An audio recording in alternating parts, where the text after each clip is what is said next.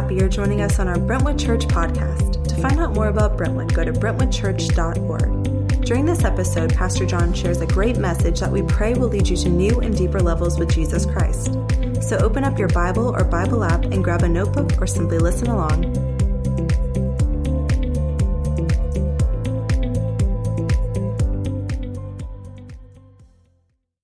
Hey, turn with me to 2 Samuel chapter 11. If you are new to this series, you weren't here last week, we started with this reality. Everybody has a boss. Everybody has a boss. I mean, even if you don't work in an environment where there is a manager or an owner or wherever, maybe you work for yourself. We all live in environments where there are people leading us, people who are in authority over us. On the flip side, we're all, in some context, also a leader. We're a boss, if you will. I mean, if you're a parent, you are a leader. You're a manager of your children, your home. You are a neighbor. You're part of an organization. Whatever, you are a leader. And so what we've been looking at is, okay, man, leadership sometimes can go really, really wrong. How do you not be a bad boss? Instead, how do you be a great leader? But also, how do you be a wise follower? How do you not be a foolish follower? And sometimes that happens, doesn't it? You know, you have a bad boss. You have a boss that's not really doing what he or she should. And instead of being wise about it, you are foolish about it. And you do things that blow up just as much as your boss. And so we're going to look today at this question that we started last week in this. How can you be a wise follower when you work for a lousy leader? All right, we're going to get to 2 Samuel in just a second. Those of you who are parents, and it's a safe place to admit this, how many of you in your parenting, one or more of your kids, maybe you at some point would say this to all of them, or at least wonder this, they did something or they said something and you wondered, are they going to make it? If you're a parent, just go ahead. Am I the only one? Like, you just, he said something, she said something, they did something, and you just said, is he going to make it? Is he going to be living in my house when he's 30? You know, is she really going to launch? I don't know, you know, is this going to happen? You've wondered that as a parent. And if you don't have kids, and you will someday, you will wonder that. There's also that time, though, as a parent where they do something or they say something and you're like, they're going to be the president of the United States. They're going to be the next Zuckerberg. They're going to find the cure for cancer, like what you just did and what you just said. In fact, sometimes that thing can happen. That same dynamic can happen in a 15-minute span of time. 1 minute you're like, oh, are you going to make it? And the next minute you're like, you're brilliant. Well, I had one of those experiences this week. My son Chase, he's 13 years old, he's in 6th grade. He came home from school, and that evening I said, how was school today? And he said, it was okay. And I asked him if I could tell the story, so, you know, just know that. He said, it was okay. I said, well, what happened? He said, well, this kid that sits beside me in this class, he looks over at me, and he asks if he can cheat off of my paper. He wants me to give him the answers. I said, well, what did you say to him? I said, sure, you can cheat off my paper. And that's one of those moments where I was like, is he going to make it? Is he going to be running guns across the border of Mexico? Is he going to find a way around that wall? Yeah, is he going to hack into the Pentagon and have to live in Russia the rest of his life? Is that who this kid is going to be? That's one of those moments. But then he said something right after that totally changed the dynamic. He said, sure, you can cheat off my paper. Just go ask the teacher if it's cool with her. And if it's cool with her, it's cool with me. And I just thought, you're a genius. Like, you totally flanked him. That was awesome. And that's one of those moments where I'm like, he's going to be president of the United States. And then he forgot his lunch the next day. But you know how I'm. So here's the thing. There are going to be times when you are under leadership, and we're talking about the workplace, that's not the only environment that we're talking about, but it's a primary environment. You're going to work for a boss, and he or she is not just dealing with bad decisions. He or she's not just dealing with competency issues or maybe a leadership style that doesn't jive with you. He or she is immoral and unethical, and you know it, and everybody else knows it. The question we're going to wrestle with today is, how can you be a wise follower with an immoral and unethical boss? The key there is wise. How do you be wise? How do you not be foolish as a follower when you are leading or when you are following under an immoral and unethical boss? Here's the thing. We have three options. We can do what? We can ignore it, right? You can go home from work, or you can go home from that team, or you can go home from that organization and go, I know he's doing this. I know she's doing this. I know he is stealing. I know he lies to the team. I know that she is having an inappropriate relationship with somebody in the office. I know this, but I'm just going to ignore it. But then you have to lay your head in your pillow at night and just go, but wow, am I, by not saying anything, by not doing anything, passively enabling this? Or maybe worse, even complicit in it by not saying anything? We can ignore it, but there's the back end of that. We can quit, and some of you have before. Some of you have been in those situations where, you know, man, you couldn't take it anymore. Take this job and shove it. I am out of here. And you quit, and you went on to the horizon of your next season. But then you thought as you were fading away, yeah, you got away from it, but you never told the company. You walked out of there with your PR story. Yeah, this just isn't for me anymore. Yeah, I've got another opportunity. But you never told leadership. You never told anybody why you really were, that there was some unethical and immoral things going on in leadership. And you left that company and you left those team members behind to figure it out themselves. And you thought, man, I still feel a little bit bad about that. Maybe a lot. Or you can confront the person. You can confront the immoral, unethical leader. And guess what? All your fear buttons get pushed at that moment, don't they? You start to think, wait a minute, what if he retaliates? What if she targets me? What if I get fired? What if I get blackballed? Or what if I have to deal with the backlash of the whole organization? By confronting it. We've all wrestled with one or more of those in some situations. Today, we are going to look at the wisdom of the Scriptures, because the Scriptures gives us guidance and gives us the wisdom that we need. The Scriptures never leave us hanging on this bad boss thing. How do I be a great leader and a wise follower? To answer that, we find ourselves, ironically, looking at David, the guy we looked at last week. Remember him? The wise follower who was following under a really jealous and narcissistic king, was able to, in that moment, follow the heart of God. And even in the spite of this man's behavior, was able to follow wisely and set him up. This same guy, the same David and Goliath, the same that slayed his 10,000s, is now king. He's now sort of the boss of the land. But something happens with him. And he goes from being a wise follower to a really bad boss. The same thing can happen to all of us. In one season, you can be winning this whole thing and go down the wrong path and get in the wrong place and find yourself exactly where David is today. So we're going to look at it from the leader's perspective, and we're going to look at it from a follower's perspective. We jump into the story of David and Bathsheba. Many of you know this story. It's a very, very intense story. David has let all of his generals and all of his commanders and all of his soldiers go off to war while he took a summer off. And what happens? Let's jump in. Verse 2, one evening David got up from his bed and walked around the roof of the palace.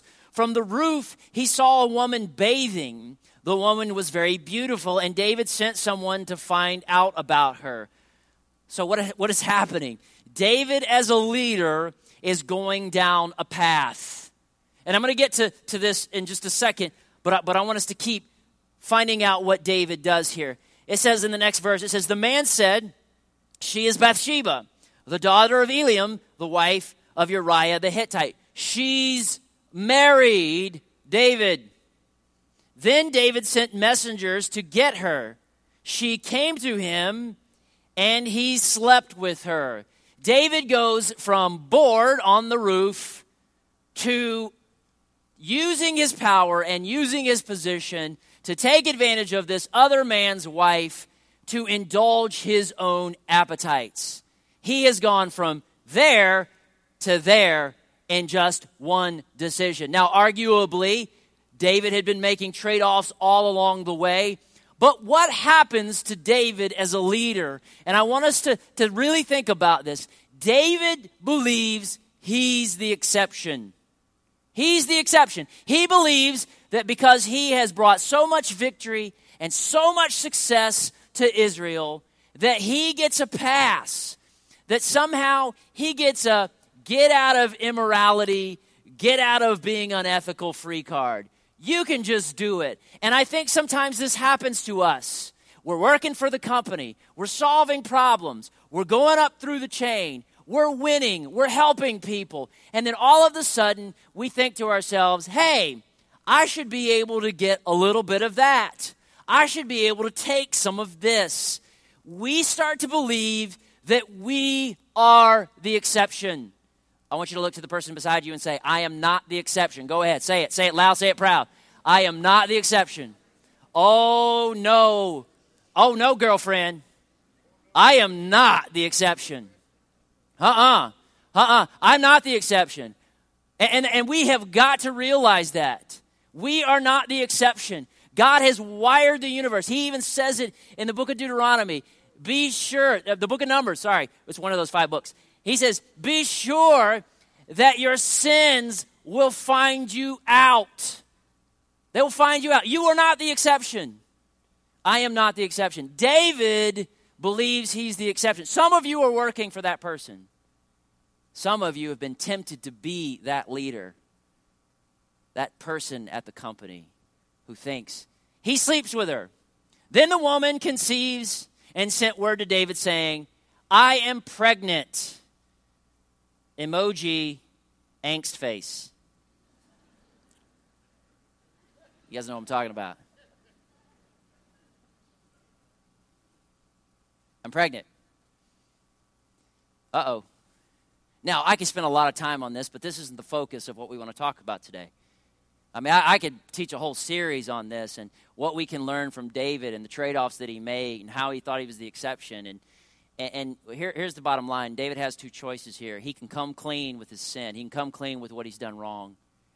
And I'm going to tell you this. It's going to have consequences. He's going to lose influence. It's going to be uncomfortable. People are going to leave him. People are not going to follow him anymore. There are going to be consequences in the spiritual authorities of his life. I mean, all kinds of things are going to happen if he comes clean. But here's what's going to happen if he comes clean. Yes, he will go through a road of pain and a road of consequences, but he will be free. He'll be free. He'll be free from the secrets. He'll be forgiven of the sin. And he will be on his road to recovery and repentance. Or he can take what he thinks is the easy way. It's never the crime, is it? It's always the cover-up. He can cover it up. And that's exactly what he decides to do. He calls Uriah the Hittite back from the battle. He says, Uriah, why don't you go hang out with your wife tonight? It'll be great. And he wants Uriah, of course, to get her pregnant. So Uriah thinks that the child is his and so on. Many of you know this story. And of course, what happens, Uriah is so loyal to the men who are back there fighting the battle and so loyal to the king that he doesn't feel like he should comfort himself with the conveniences of home and the intimacy of his wife because so many of his friends are off fighting the battle. And David's like, no, go ahead. No, go ahead. But Uriah doesn't.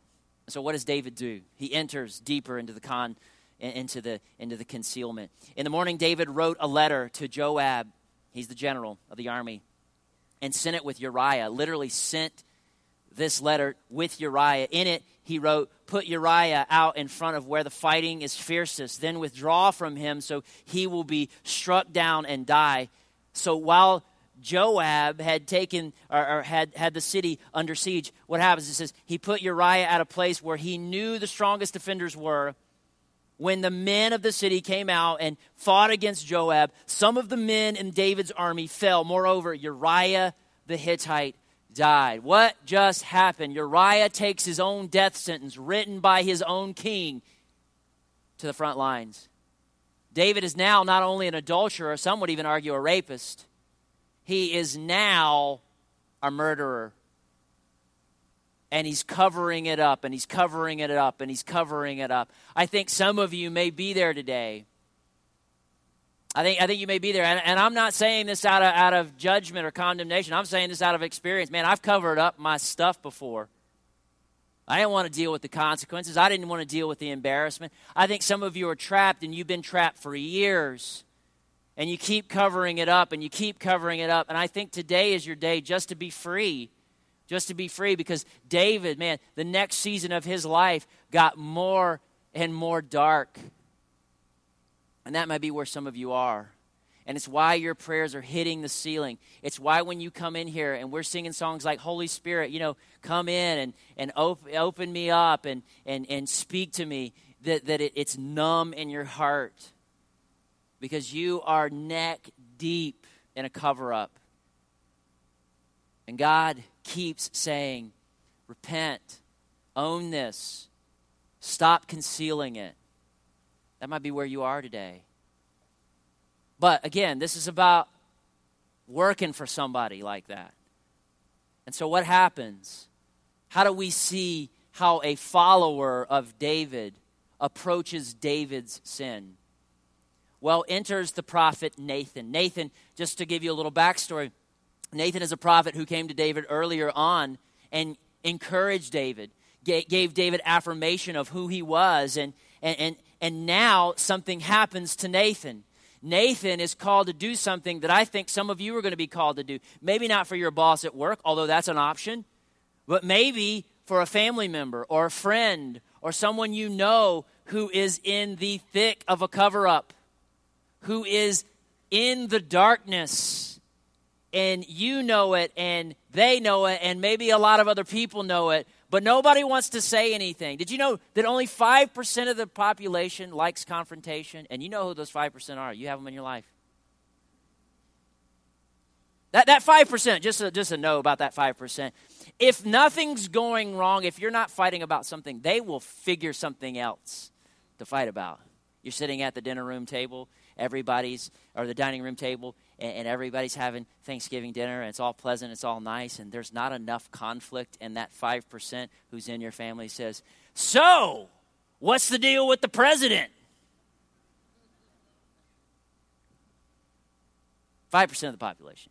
95% of the population, we just don't like to confront things. It's sort of like this, hey, it'd be kind of nice if you stop doing that. Right? I mean, that's bold for 95% of the population. 5%, you know who you are. We love you. Sometimes we want to smack you, but we love you. We need you. Nathan is a prophet. What's Nathan going to do? First, we see a couple things about Nathan and his approach to his boss, who is immoral and unethical. It says, first verse, the Lord sent Nathan to David. And this is not rhetorical. Who sent Nathan to David? The Lord. Who? Yeah, the Lord. The Lord did. It wasn't the break room posse. Right? It wasn't Nathan's desire to get vengeance. It wasn't Nathan's vendetta against David. It was the Lord. And this is so important. If the Lord sends you to be light to confront darkness, he's got your back. He's got your back. Yeah, I got an amen on that one. Okay? The Lord sent Nathan to David. When he came to him, he said this, and this is so good. This is so good and so important that we understand this. And I learned this recently, or I was reminded of this in a book that I started reading called The 33 Strategies of War, #HistoryNerdsForever. That's my own hashtag. I just hashtagged myself. That was awesome. 33 Strategies of War. And I'm reading this book because I've been playing a lot of Risk with my family. It's working. In fact, last weekend, I was the lonely guy down in South America. You guys know what I'm talking about, Risk players. And nobody was paying attention to me. And then all of a sudden, 3 hours later, I am dominating the world. Nobody even saw me coming. 33 Strategies of War. Oh, yeah. Read it. Play Risk. Your family will love it. Here's what happened, though. As I have amassed all these armies and I'm coming after my children, my wife says to me, "You have gone too far." She gets up from the table and she leaves. I say, "Fine, woman, I'll take over your properties too." No, I didn't say that. I in my mind, I said that. But one of the 33 strategies of war is this, and this is important in case you care, in case you play Risk, or in case you have to confront an immoral or unethical person, that rarely is a direct attack successful, even if you have the numbers, even if you have superior numbers. And here's why. And Napoleon figured this out, is that when you directly attack the enemy, their resolve doubles, sometimes triples, because they see you coming and they are fighting for their lives. They get really, really, really defensive when you attack them directly. So, this strategy is, when you can, always go for the flank. Always go for the weak side. Always go for the surprise attack. Don't let them see you coming. So what does Nathan do? He applies the sneak attack. Oh, I like this.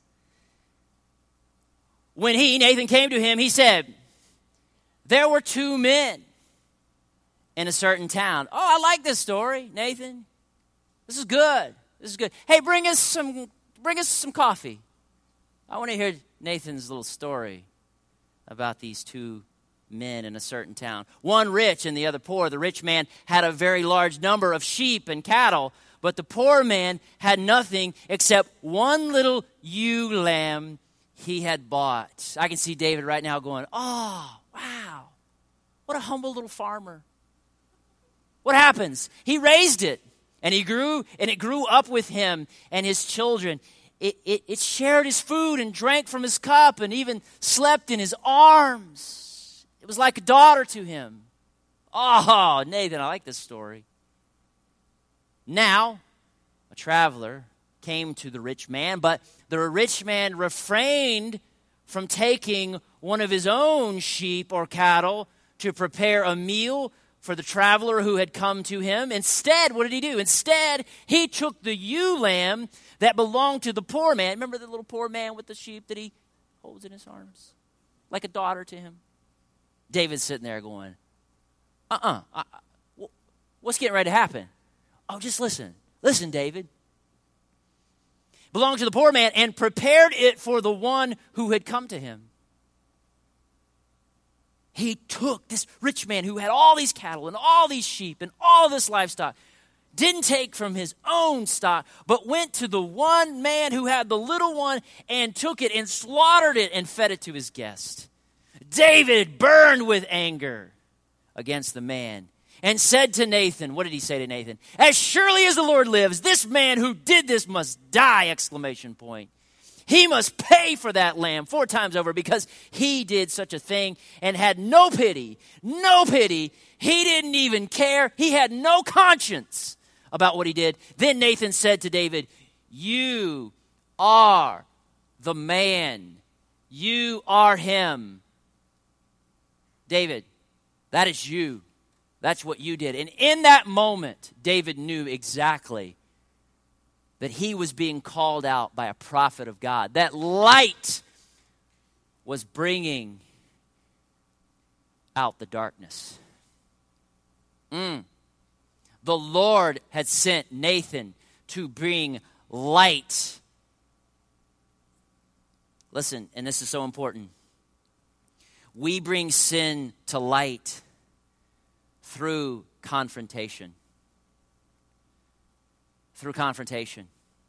At some point, even in Nathan's little flank move about the story, what did Nathan have to say? David, it's you. It's you. You have done this.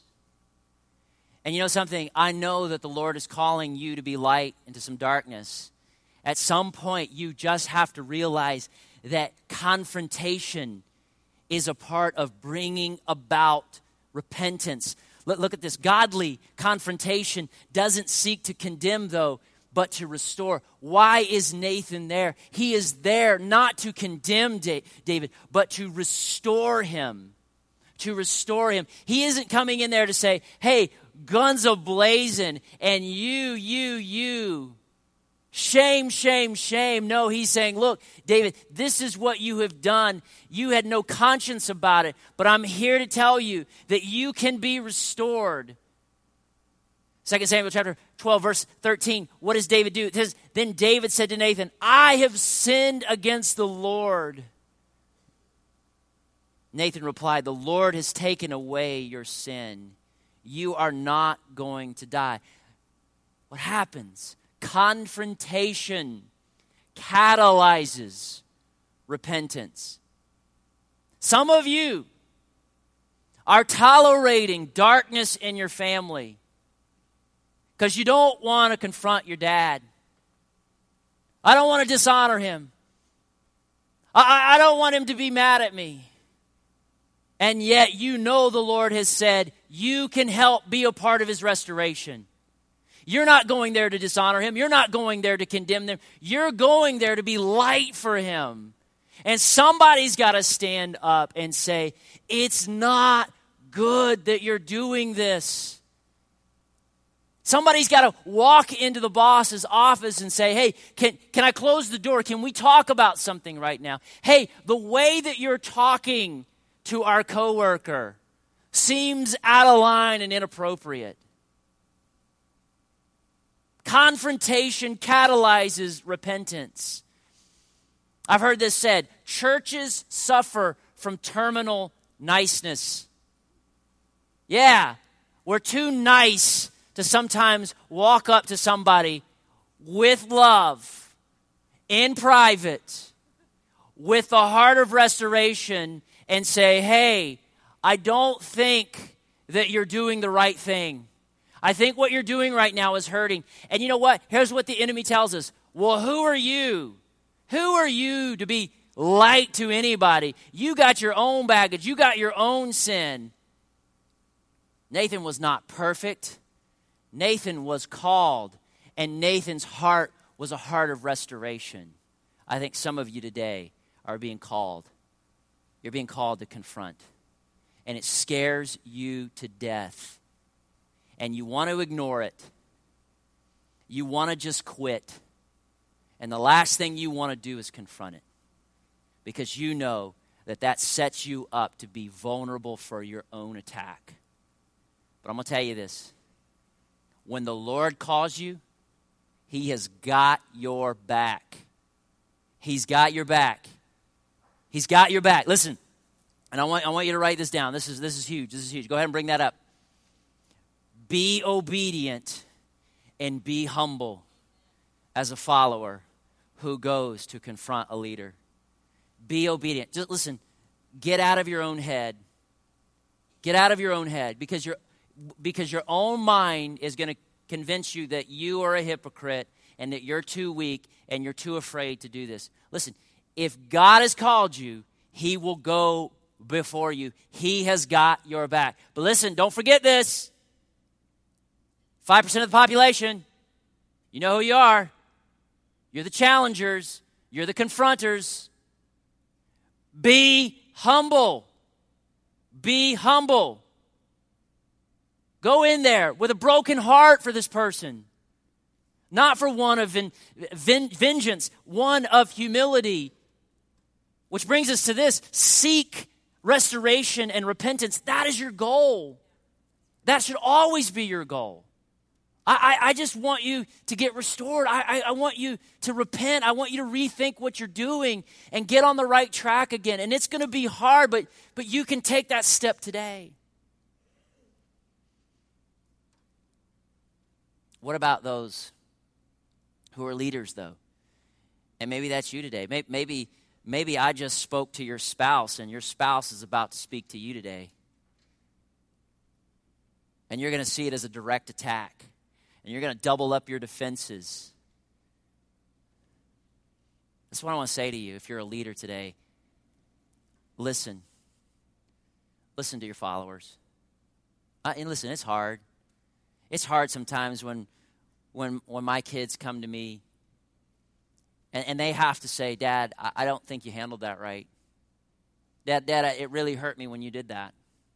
Dad, you know that situation, how you handled that person at Walmart, or how you fill in the blank. Man, it's hard. It's hard to hear that, but it is your freedom. I just was with a friend of mine who 10 years ago blew up his marriage with an affair. And he finally got so double-minded and so dark in his duplicity that he confessed. He just said, I can't do this anymore. And he went to his wife and he went to his employers and he confessed. And you know what happened? In the end, he lost his job. He lost his livelihood. He lost his career. He lost his wife in the end. Now, he didn't see it going down that way, but he knew that sometimes that's the cost of freedom.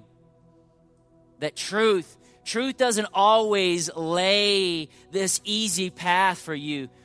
But I looked at him last week across the table, and he says, I am still sad. He says, I don't think that's ever going to, I still have regrets. I wish it didn't go down that way. But I'm going to tell you something right now. I'm free. I'm free. My heart is not tangled anymore. My heart is not concealed anymore. I don't look at people in the eyes and have to look down because I'm hiding something. I can look people in the eyes now and look at them as they look at me, knowing that I'm wholehearted in who I am. And I think some of you just need to listen today. You need to listen to people who are following you because they're telling you something. And listen, come clean. Come clean. That's what happened with David. David just said, I can't believe I did this. But I did it. I lost my way. I sinned. And I repent and I'm sorry. And he began to live with the consequences of that sin. But to the day he died, God said he was a man after his own heart. Listen, you are not perfect. You may be lost right now in the weeds of a cover-up. But I'm going to tell you something today. You can be free. And some of you are asking, like, why even bother with this? Why confront this person in my life? Why confront this leader in my life? Why would I even do that? Why would I risk all of that? Why would I risk coming clean? And I'm going to tell you why. Because it's what Jesus did for you. It's what he did for you. You know what he says in John chapter 3, verse 17, right after he says, for God so loved the world that he gave his only begotten son, that whoever believes in him should not perish but have everlasting life. This is what he says. He says, God did not send his son into the world to condemn the world, but to save the world through him. He didn't come to say, I am condemning you of your sin. He said, I have come to confront you with it so that you can turn from it. I've come to tell you what is wrong with your heart and what is wrong with your mind. Not because I hate you, not because I want to shame you, not because I want to condemn you, but because I want to rescue you. I want to rescue you. I want to see you restored to my Heavenly Father. And somewhere in your life, you got a hold of that truth. You know you did. You know that all of the justification and all the cover-up finally came down to you just releasing control and just saying, I am sorry for what I've done. And I want to be restored. And it was in that moment that Jesus swept in to do what he does. And that is save you. Save you. He did not come to to condemn you. He confronted you to save you. Whoever believes in him is not condemned. Listen, today, just like that girl in the first service, you can walk out of here rescued. Because it's not Jesus that condemns you. It's the sin of your life that condemns you. And if you just believe that Jesus is who he says he is, you can be restored back to God. And I believe that's why you came today. I believe you came to hear that today. But whoever does not believe stands condemned already. Jesus says, look, I didn't come to condemn you because you're already condemned. It's your sin that does that. It's not God that does that. It's your sin that does that. And if you won't believe, if you will stay hard-hearted and you will continue to conceal this, listen, your sin is going to destroy you. Your sin is going to separate you from God. God came to restore and rescue you. And in order to do that, we have to be confronted. But how does Jesus confront us? He confronts us on a cross. He gave us a life for you and me. He says, this is how much I want you to get this. And I think some of you have been running from it and resisting it because of fear and rebellion and darkness. And today, the Holy Spirit has come to you and said, it's time to come clean and come to the light and start living in freedom again.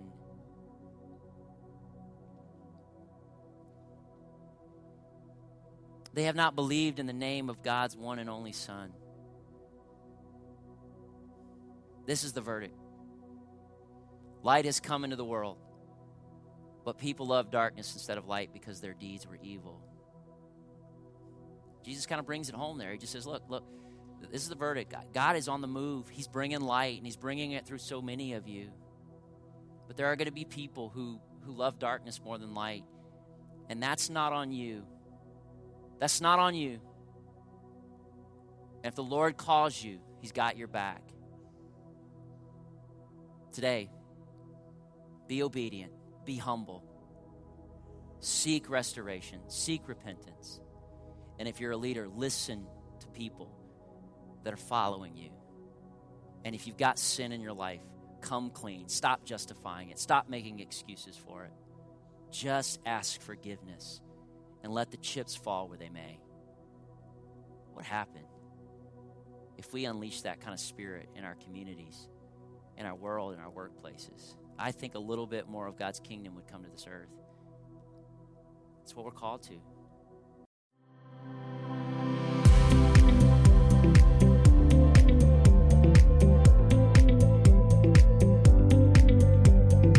Thanks so much for listening today. We believe that everyone has a next step towards Jesus, and we'd love to help you take yours. Email us at hello@brentwoodchurch.org or visit our website, brentwoodchurch.org/nextsteps. Until next time, go change the world.